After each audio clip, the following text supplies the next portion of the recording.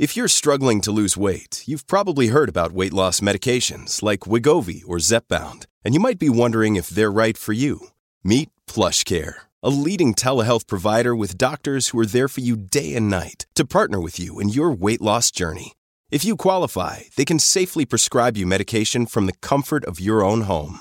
To get started, visit plushcare.com/weightloss. That's plushcare.com/weightloss. plushcare.com/weightloss. We are in the post-Labor Day rush to Election Day. The political season kicks off in a big way starting this week and will be at a fever pitch probably now for the next 8 weeks. One of the first stories we're talking about on Today in Ohio on this Tuesday has to do with the election.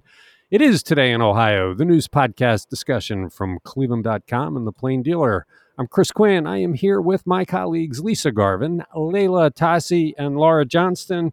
And Laura, you're going to be going first. What's the intriguing idea that Lee Weingart, a candidate for Cuyahoga County Council, proposes to get rid of our confusing array of municipal income taxes while subtly taking a step toward a countywide municipality of Greater Cleveland? So he wants to have a flat tax across the county. So this would get rid of all of the different municipal income taxes, which range probably from 1 to 3.5% at this point.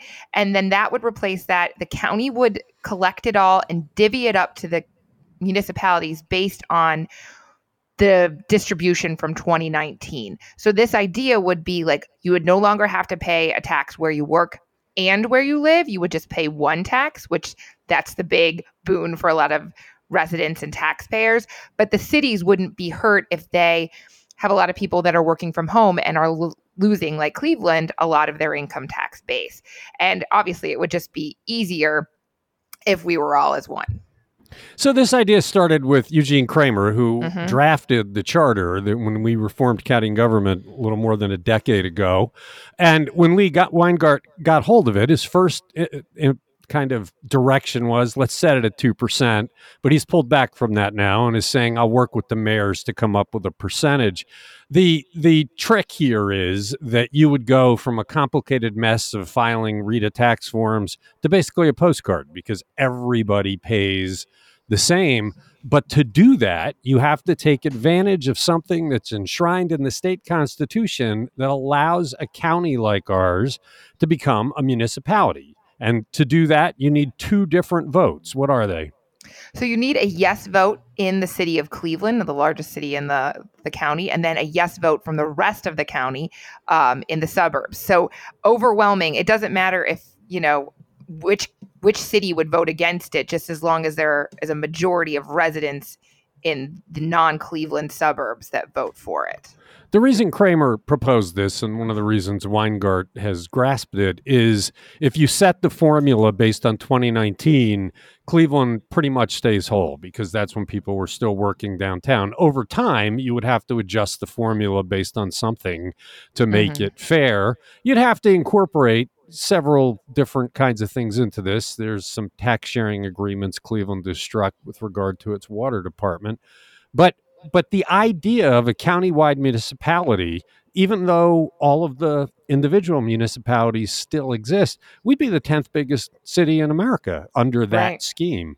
Exactly. 1.3 million people. And that opens up a lot of doors for us. And this was Gene Kramer's big idea back in 2020 that he came up with. And Lee Weingart isn't pushing it as much because I think he doesn't want to deal with the wrath of suburban mayors and the misconceptions about it. But this idea that we would be able to get better federal community block grants, we would get just more attention as the 10th largest city. We would draw maybe more businesses and more residents, and college grads would see us as cooler and all of these things. And we would just feel more cohesive. You wouldn't be like, well, I live in Rocky River. Well, I live in Lakewood. Like you would live in Greater Cleveland. Well, when you travel and people ask where you're from, what do you say? You say I'm from Cleveland. Right.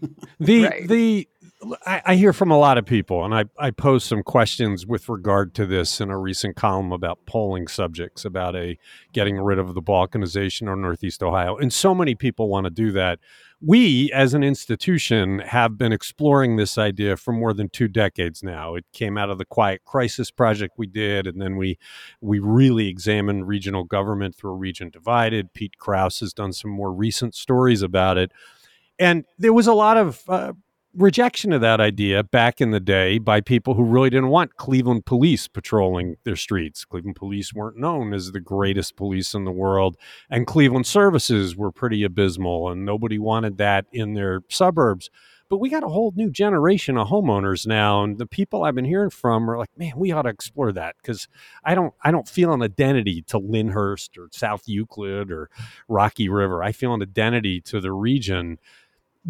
To get there, we would never get there right away, right? You have to take baby steps. This would be the first of what could be a bunch of baby steps. Yeah, absolutely. And we've talked about regionalism with sharing services between the suburbs. I think that's happening at a very small level. But this idea would be, I mean, you can see how appealing it is to people, right? Who see that Rita line on their paychecks and they're like, oh, I just don't want to lose that percentage of my paycheck. And I think that's what Lee is counting on, Weingart is counting on, and pitching it to people as like getting rid of Rita, which is kind of a misnomer because Rita is not a taxing body. It's just the collection agency. But that's what people see. And I think people are super confused by income taxes in the first place. And there's not very many places, I actually don't know of any other, where you're paying taxes where you live and where you're from. And where you work. And don't forget about the messy credits. You know, you get credit up to a certain percentage, but then there's a limit. And it's just like, good Lord, it's difficult to figure out. Well, and, consider how many people are having difficulty with the city of Cleveland. Yes. They sent me a ridiculous form saying I didn't submit the proper forms, which is outright lie. So I have to go and send more nonsense to them. There are a couple of things we should think about here. The Solons, the Independences, the other municipalities that have built themselves up as employment centers at the expense of the bedroom community idea would feel unfair. This is unfair. It's like, hey, we've done all this work to get employers here. Now we have to share everything. You could start to think about what they do in Minneapolis. They have a property tax sharing plan that when a new business comes into a municipality, they get the first X percentage of the taxes, but the bulk of the extra taxes are spread evenly through the region.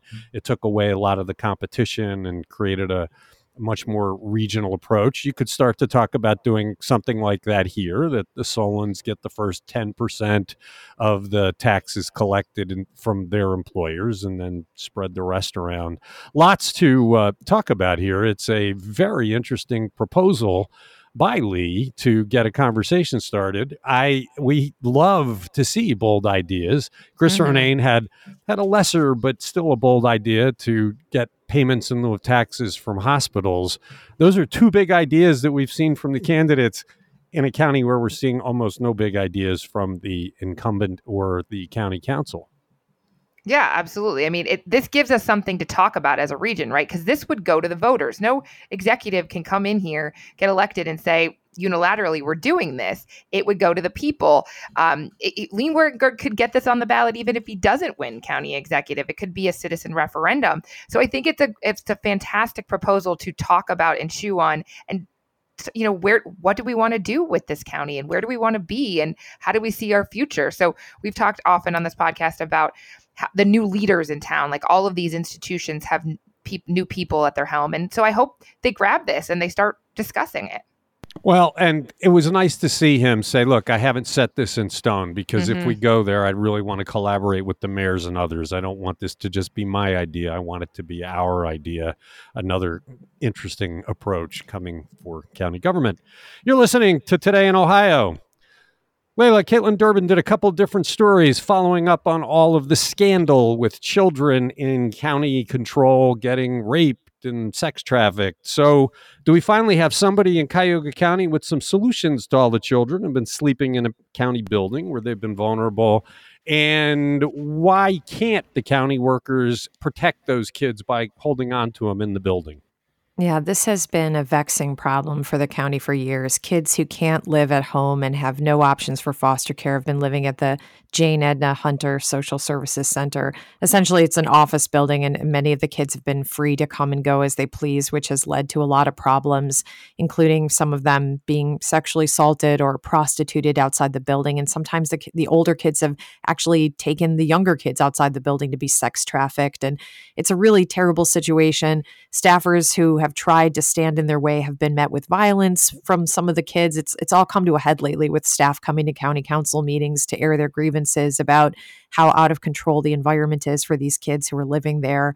But Dave Merriman, the county's director of the Department of Health and Human Services, which oversees the Division of Children and Family Services, told Caitlin that the county will be proposing several big changes this month to immediately divert kids from the office building into proper residential care and beef up the staffing to rebuild the area's social services safety net. First, there will be a contract with the Centers for Families and Children, working in partnership with residential treatment provider Cleveland Christian Home, and they're going to provide 8 beds for emergency county placements. But unlike other contracts, the centers are not going to be allowed to reject kids or eject them from their care. In the past, that has really stood in the way of the county finding housing for some of these kids, especially teens who have had pending charges against them or specialized needs. Also on the horizon are wage increases for the county's DCFS staff that officials say will make Cuyahoga County social workers the highest paid in the state. And hopefully that will boost staffing levels to reinforce other child protective services. So county council will begin to discuss these measures when they get back from their break September 13th. And officials are also preparing a backup plan to convert the county-owned Metzenbaum building into a permanent residential drop-off center for county youth awaiting placement.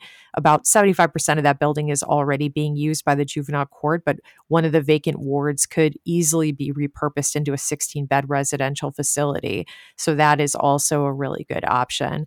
All right. And yeah. But she also wrote about a legal opinion from the prosecutor's office explaining why county workers seeing somebody leaving the building, even though they're in county custody, as it were, they can't do anything to keep them there.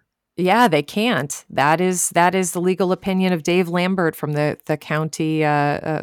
county prosecutor's office, that it is against the law for the county social workers to restrict them from leaving the building. They cannot do it. You know what bothered me about that opinion, though? That Dave Lambert is the prosecutor's office civil attorney.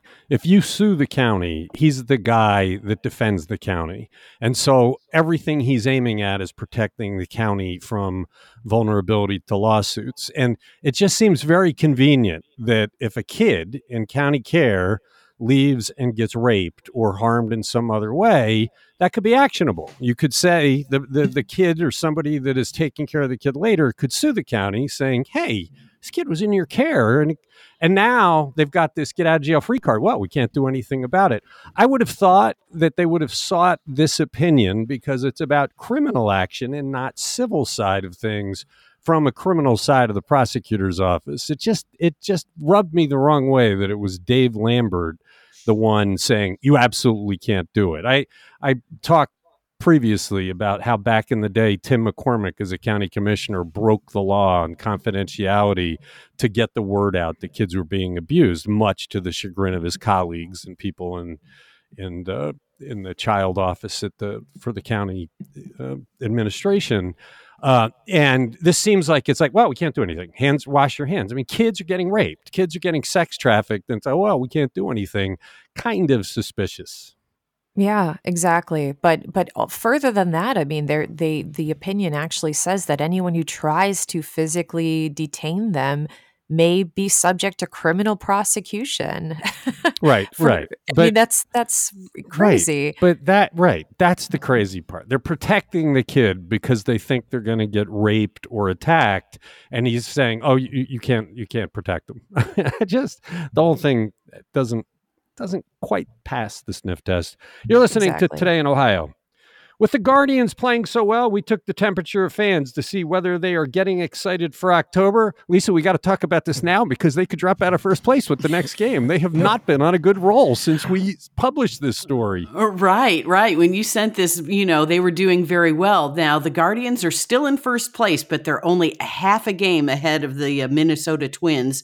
They had a very disappointing homestand over the holiday weekend. They were 1-5, although they did win last night against Kansas City at Kansas City in extra innings, 6-5. But, our reporters talked to various people in the stands. There's a beer stand vendor, Joey Kleinhens, who's been he's been slinging suds at Progressive Field forever. And his father and his son both sell beer there. He said that he sold more beer in July and August than any time since 2018. He says he's felt a lot of general excitement over the last 2 months. However, the attendance doesn't really bear that out. The August attendance was 16,000 average, 896. In June, it was just a little bit lower at 19,600. And then in July, I think I'm reading my numbers wrong. But anyway, the attendance has been down. And the August season attendance to date has been about, the season-long attendance has been 15,571. That's the fourth worst in the major leagues. That's down from an average of 21,465 for the season in 2019. And Forbes is reporting that there's a 30% drop in TV viewing of the Guardians. So that's because they make it so hard. I heard from a lot of people who want to follow the team but can't watch them on television. Laura's son headed to Pittsburgh to watch a Mets game over the weekend. It got rained out, but they can't watch the Guardians play. And if you sign a contract like that as the team to make some extra money, and then people can't follow your team, you don't get them into the stands either. I think that's a huge part of it. A lot of people don't have cable anymore. And so, you can watch some recaps on your Alexa device or something, but you're not following it live all the time. It's just not in the background of your summertime, routine. Yeah. I heard a lot of grousing about ownership decisions, about not going out and getting a great bat to cement this before the trade deadline, the television contract making it hard for people to follow. And then there's some whining about why aren't people in the stands? And it's well, you've made it more difficult. Well, and there are several factors to take into account here. I mean, poor attendance, it is down, no matter what, from pre-pandemic levels. But that's probably true of all teams. But still, we're the fourth worst in the majors. We have a very young team. We have no marquee players. We've traded most of them away, although I would argue Jose Ramirez is a marquee player, but they're not considering him that. Also, you got to think of the name change. This is the first year as the Guardians. And there was actually a longtime fan, 51-year-old Ted Delancey of Middleburg Heights. He's been to 36 games so far this year. He said there's a lot of diehard Indians fans in attendance. And he said he went to one game that when it rained, they didn't call the game off, but when it rained, the only fans left behind were wearing Indians gear. So it's probably going to take a while for everyone to fully embrace that name change. Yeah, there was a lot of people still don't believe they should have changed the name. We hear that quite a bit. Okay, well, let's hope they get back to that 4-game lead so that we do have an exciting October to think about. It's Today in Ohio. Who is the woman charged with convincing people to move to Northeast Ohio for a new group aimed at boosting the region's population after decades of stagnation? Laura, this is an interesting move. We haven't really focused on this as a region. Maybe it'll work. No. Yeah, I think it's a really cool job, and she sounds like a fantastic person. It's Sarah Gracious. She's a Bay Village native. She left Cleveland in 2011 for college, moved to New York City after graduation, and boomeranged back. Now she's the first director of the Cleveland Talent Alliance. This is a coalition of Northeast Ohio organizations. They're working to boost the population, and they have set the goal of becoming one of the fastest growing, most diverse, inclusive, and welcoming communities in the Midwest by 2030. And they're counting Cuyahoga Lake make Cuyahoga, Lorain, and Medina counties. That's the U.S. Census area for Cleveland. So obviously, we've had pretty stagnant population growth. Compare that especially to peers like Columbus, which is seeing a whole lot more. So they basically want to work with the organizations we have and the institutions, the universities, the healthcare industry, manufacturing, economic development, work together, not just to come up with a catchy marketing slogan or campaign, but really help new residents navigate all the steps to becoming residents, to decide this is where I want to be. I wonder how they deal with the issue of Jim Jordan and the fact that our legislature is basically kind of the overlords of Ohio. And we're going to have an absolute ban on abortion, even though the voters don't agree with that. And we had wicked gerrymandering that the voters tried to end, but the people in power enforced it and kept it in there.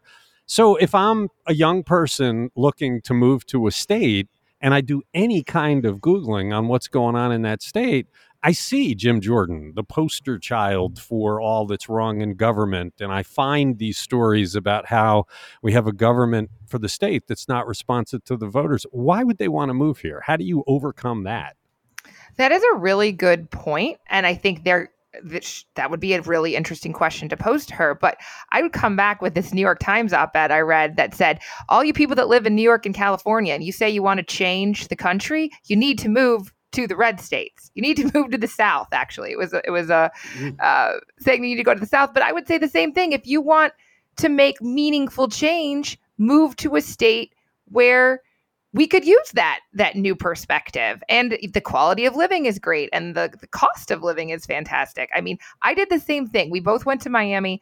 I moved around the Midwest a little bit, went to New York for graduate school, lived in New Jersey, and by that point was like, please, I need to come home, and got the job at the Plain Dealer, which was a dream for me, and I'm never, ever leaving, right? Like, I don't think Cleveland is the most exciting place to visit. No looking down on our tourism bureau, but I think it's a fantastic place to live. All right, but I'm the other one, right? I was in Florida for 9 years. Mm-hmm. I had kids who were 6 and 9. Florida is a terrible place to raise children. It's very transient, and it's too hot to play outside in the summer. We were looking for a place to raise children. Visited Cleveland, fell in love with the place. The state was a good middle centrist state of common good sense with the George Voinoviches of the world. If I were making that decision today, I bet I would not come here. I bet. And I've been here 26 years. I am kind of the person they want, the person that comes from out of state and likes it and makes a home here. But what's happened in Ohio is so upside down that I think I would look elsewhere today and not come here, which is interesting if you're Intel and you're about to recruit all sorts of people to come work here.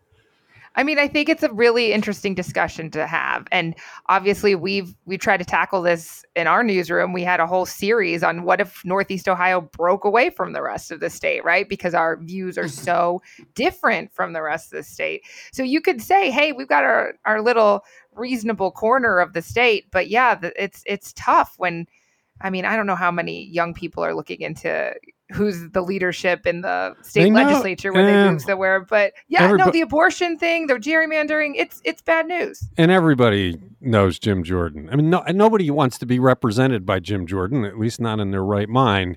But everybody knows who he is because he's such a cartoon character in his Trump fealty. And J.D. Vance, if he were elected senator, I don't think people want to be represented by J.D. Vance. We'll see. You're listening to Today in Ohio. What did reporter Olivia Mitchell learn as she accompanied a couple of city council members, one new and one a longtime veteran, as they went door to door to talk to constituents? Layla, I thought it was interesting that the new councilwoman who recently complained about doing too much constituent service was out knocking on doors to find out about constituent service. I thought that was interesting too. But I think she probably found a way for all the information she gathered to kind of reinforce her position, don't you think? That it's a broken system and that what struck me is doing enough to help these people. A councilwoman is not responsible for the city's mosquito problem. The mayor's office really needs to be addressing that, and she should not have to do that. But talk about what we saw. It was Olivia Mitchell's story. It was really well done. Yeah, it was. Olivia walked the wards with City Councilman Kevin Conwell, who, as you said, Chris, has been on council since 2001, and Councilwoman Rebecca Moore, who's serving her first term. And Olivia saw how, in Conwell's words, staying connected to residents really leads to better policy. And the council members got this firsthand look at the issues that are troubling their neighbors, ranging from the scourge of mosquitoes in one case to a rash of catalytic converter thefts that have hindered the delivery of meals to senior citizens.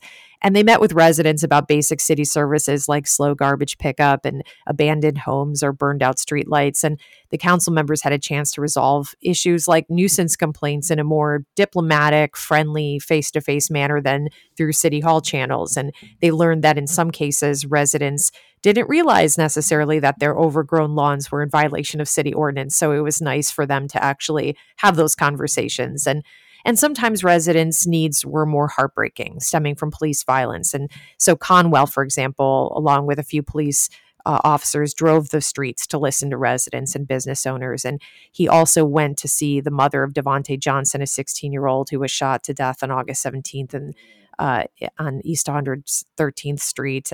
And he has helped raise money for the family of Aubriana Jackson, who was shot to death while lying in her bed on Columbia Avenue. So it's that kind of humanity that I think has endeared Conwell specifically to his constituents all these years. And so Olivia just did a great job of bringing home that sense, that these council members are trying to cultivate in their wards. But it was very interesting, I thought, that Rebecca Moore was out there pounding the pavement after being so insistent about the fact that a lot of their complaints should be funneled upward. Well, it on the surface, it looks like a conflict, right, in what she said before and what she said now, but it's really not. Her argument was, I get a lot of calls for basic stuff, dented trash cans and things that the mayor's administration really should be handling. It shouldn't take a council person's intervention to get something fixed. We did hear, though, from some people who work within City Hall. It said, hey, if a resident calls us, it gets this priority level. But if the council person calls on behalf of the resident, it goes way up on the priority level. That's a broken system. It shouldn't take me getting Rebecca Moore to make the phone call for me to get an answer. They should do a better job. On the other hand, this is not like the councils of most of the suburban governments that really act as the board of directors. Cleveland City Council was designed as a council of constituent service. There used to be 33 of them back when the population was higher, that they are the link to City Hall when you have difficulties. And by knocking on doors, I think they perpetuate that. Yeah, I think that's true. In fact, we had been talking about doing a follow on Rebecca Moore's. I think we might still do that, just about how the history of the way this system was set up in Cleveland as a constituent services body, and how the culture of city council was developed that way, and that quite a few of the council members kind of depend on those constituent services for reelection, because if they didn't have that, what would they hang their hat on when it comes time for election season? Some of the council members aren't necessarily cranking out legislation, right? That's not what they're known for. They're known for being the ones who deliver on services. They're the ones who certainly are, they'll answer the phone when you call. So they have to be responsive. They can't just suddenly change the system so that, City Hall is answering those calls. They want to be the ones who are responding to their constituents. And I think they would push back against a system change. Well, and really, in those jobs, you've got to love pressing the flesh. And Blaine Griffin, I see him on social media. He is at 1 or 2 or 3 places every day. He's always out with people. I mean, we talk about the connected council people. They're the ones that are constantly talking to the residents, and that's how they know what is on their minds. And then for the council people that don't do that, and we've had more than a few over the years, they don't generally last because they're not out doing what this is about. So that's why I like this story, is because it showed the connection in a way we haven't seen before by going out and pressing the flesh ourselves. So it's good stuff by Olivia Mitchell. Let's squeeze in one more on Today in Ohio. How are proponents of legal abortions changing their legal strategy to end Ohio's heartbeat bill? Lisa, they want to close down their First Avenue and go in a new direction. Yeah, several Ohio abortion providers filed suit Friday in Hamilton County Common Pleas Court because they're hoping for a faster decision than the Ohio Supreme Court on the ruling on the state fetal heartbeat law. So this new suit, and they're being repped by the ACLU, this new suit is seeking a temporary restraining order or a preliminary injunction to prevent enforcement of the heartbeat bill until the Ohio Supreme Court makes its decision on whether the Ohio Constitution protects abortion rights through its individual freedoms clause or individual liberties protection. So we'll see if they get that quicker answer. But ACLU Ohio Legal Director Frida Levinson says that we filed in Ohio Supreme Court 2 months ago. Things were horrible then. They've only gotten worse. We've had clinics in Kentucky and Indiana shutting down as bans are enacted.